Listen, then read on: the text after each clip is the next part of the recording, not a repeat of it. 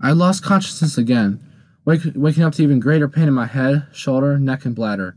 I need to use the bathroom, I called out.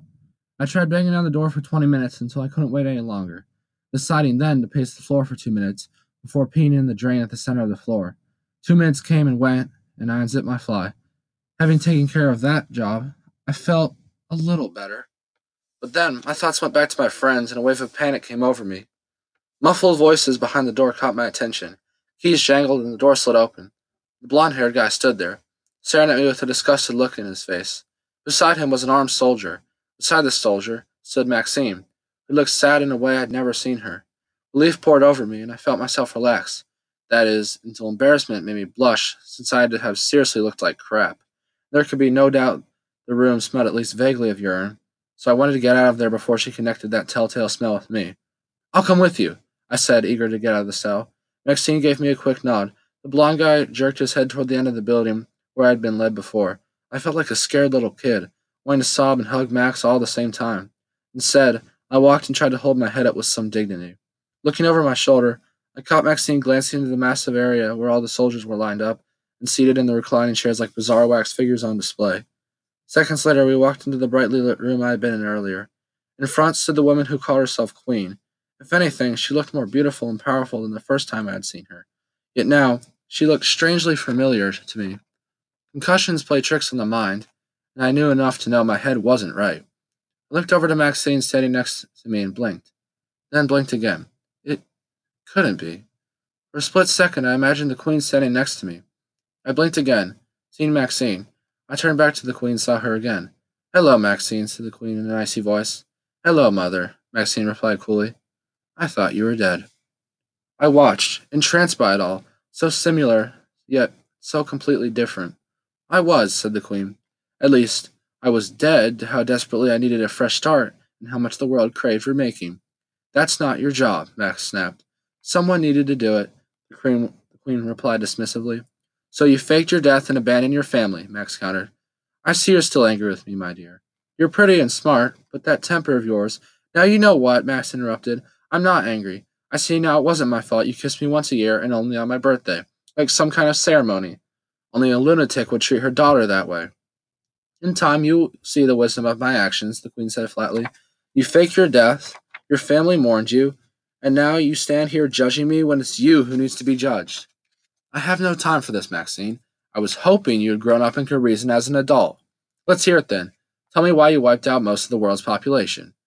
Think of it as a new age, unencumbered by old prejudices, false religions, and competing ideologies. It's still mass murder, Max said quietly. The Queen shrugged. We've hit the restart button on the world, Maxine, and I won't apologize for that. On the contrary, I am rather proud. History will be kind to me. Mother, what would Dad say? He's a sentimental fool. Where is he? Max asked. I would very much like to know, he said. No, you need something from him. I see you still have a wild imagination. Max snapped her fingers. You need his help, that's it. Still Daddy's girl. He's a smart guy, Max said triumphantly. I won't argue with you there. You have to release my friends, Mother. I see no reason to. They saved my life. Sounds noble. The problem is, one is finishing phase 2 of his training. He looked at me. The other is useless. Neither is a person of distinction. That much is clear. Let them go, Max persisted. They will play their parts. I'll help you find Dad if you let them go, Max blurted. Just then the tall blonde hair walked in. We're under attack, my queen. An air assault. The Queen turned to Max. You'll be safe if you stay here. They left Max and me in the room, and only then did I hear the buzzing sound coming from the far wall. Max slid her hand in front of a screen, but nothing happened. She looked around the room, walked over to a lectern, picked up a pair of thin gloves and pulled them on. They looked like gloves worn for a formal ball back in the day, only they weren't for a ball. Max walked over to the screen once more and waved her hands. This time, the entire wall shimmered to reveal a massive glass observation beehive behind it. Your mom's a beekeeper too? I asked, unable to hide my surprise. My mom is into a lot of stuff, Max said, gesturing and flicking her fingers as numbers and icons appeared around us in holographic displays. I stood transfixed between two scenes, the massive beehive literally crawling with life behind the wall on one side, and the elaborate 3D displays in front and around us as Max searched through files and databases on the holographic platform, and it looked like she really knew what she was doing. I stared, open mouthed. Max, so are you like a hacker or something? 1 second, Yuli, Max said as she flicked another section of screen away. Outside, explosions rocked the base. Inside, dust rained down on us from the ceiling as the entire structure of the building seemed to sway. I was just about to tell Max it was time to go when I looked over at one of the images she had enlarged. A live onboard cockpit camera in a helicopter, the helmeted pilot's face fierce in the heat of air combat. Hey, that looks like Xavier, Max said. Wait, what? Xavier's a freaking pilot now? Max waved her hand, making all 3D displays disappear. She turned and grabbed me by the hand. Time to go, Yuli. Max pulled me out of the room and into the hallway. It was chaos with blinking lights and wires hanging down from the ceiling. In a corner, I saw the start of an electrical fire as sparks jumped from a terminal. I saw no people until we rounded a corner and were met with a machine gun blast of bullets smacking into the wall just over our heads. We ducked back beyond the corner and made our way to the nearest door. I pushed through the door and was relieved to see we were outside. But as the door clanged shut behind us, I realized we were locked in a fenced-in compound with razor wire double thick along the top of the entire fence. Get us out of here, Max. Max already had an image of virtual blueprints in front of us. Flipping her fingers as she scrolled and spun the sections of the building until she found the compound we were locked in. Try the door, Max told me. I ran over and yanked open the door. Let's go, I yelled.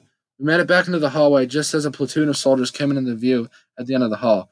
Distract them, Yuli. Well, I ain't gonna dance for him, Max. Max was already searching through hologram blueprints. She pulled open another door, and we stepped inside the confined space, a closet with an access ladder to the roof. Max began to climb, and I followed. When did Xavier become a pilot? This afternoon, Max called down. This afternoon, I mean, that's normal. But just then, a steady stream of bullets tore through the metal door behind us. A couple ricocheted off the metal ladder, sending vibrations up through the metal ladder as we gripped for dear life. That was a little close, I yelled. Keep climbing, Max yelled down to me.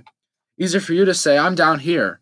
But I kept climbing, and pretty soon Max had popped the hatch, letting in a stream of sunlight. I looked up and saw Max had made it onto the roof. I joined her, slamming the hatch and jamming a piece of rebar through the hatch's locking mechanism in the hopes it would buy us some time. I figured the soldiers would follow us to the roof any second. It was more like 5 seconds until gunfire erupted around the hatch and holes appeared in the roof around us. Max and I ran to the edge of the roof, trying to get as far as we could from the soldiers before they joined us there. The thwomp of helicopter rotors and engine whine overwhelmed us as a massive helicopter suddenly appeared above the treetops, veered toward us, and hovered just a couple of feet above the rooftop. The pilot turned and grinned at me. Xavier! I yelled as I climbed into the helicopter. He winked at me like he did this every day and twice on Sundays. But then I looked out in horror as Max stood facing the soldiers who were scurrying out of the hatch about 100 yards away. They aimed their rifles at us. Bullets whacked the helicopter's metal airframe. Max! I screamed. Max dropped her arm as 10 of the soldiers dropped to the ground, lying motionless as if someone had switched them off. Max boarded the helicopter and sat in the web seat beside me as Xavier cut the stick and lurched the helicopter to the left, avoiding a rocket screaming past us as we banked, gaining altitude fast. As we flew towards the mountains, I must confess, the only thing I could think of was how I had the dopest friends in the world.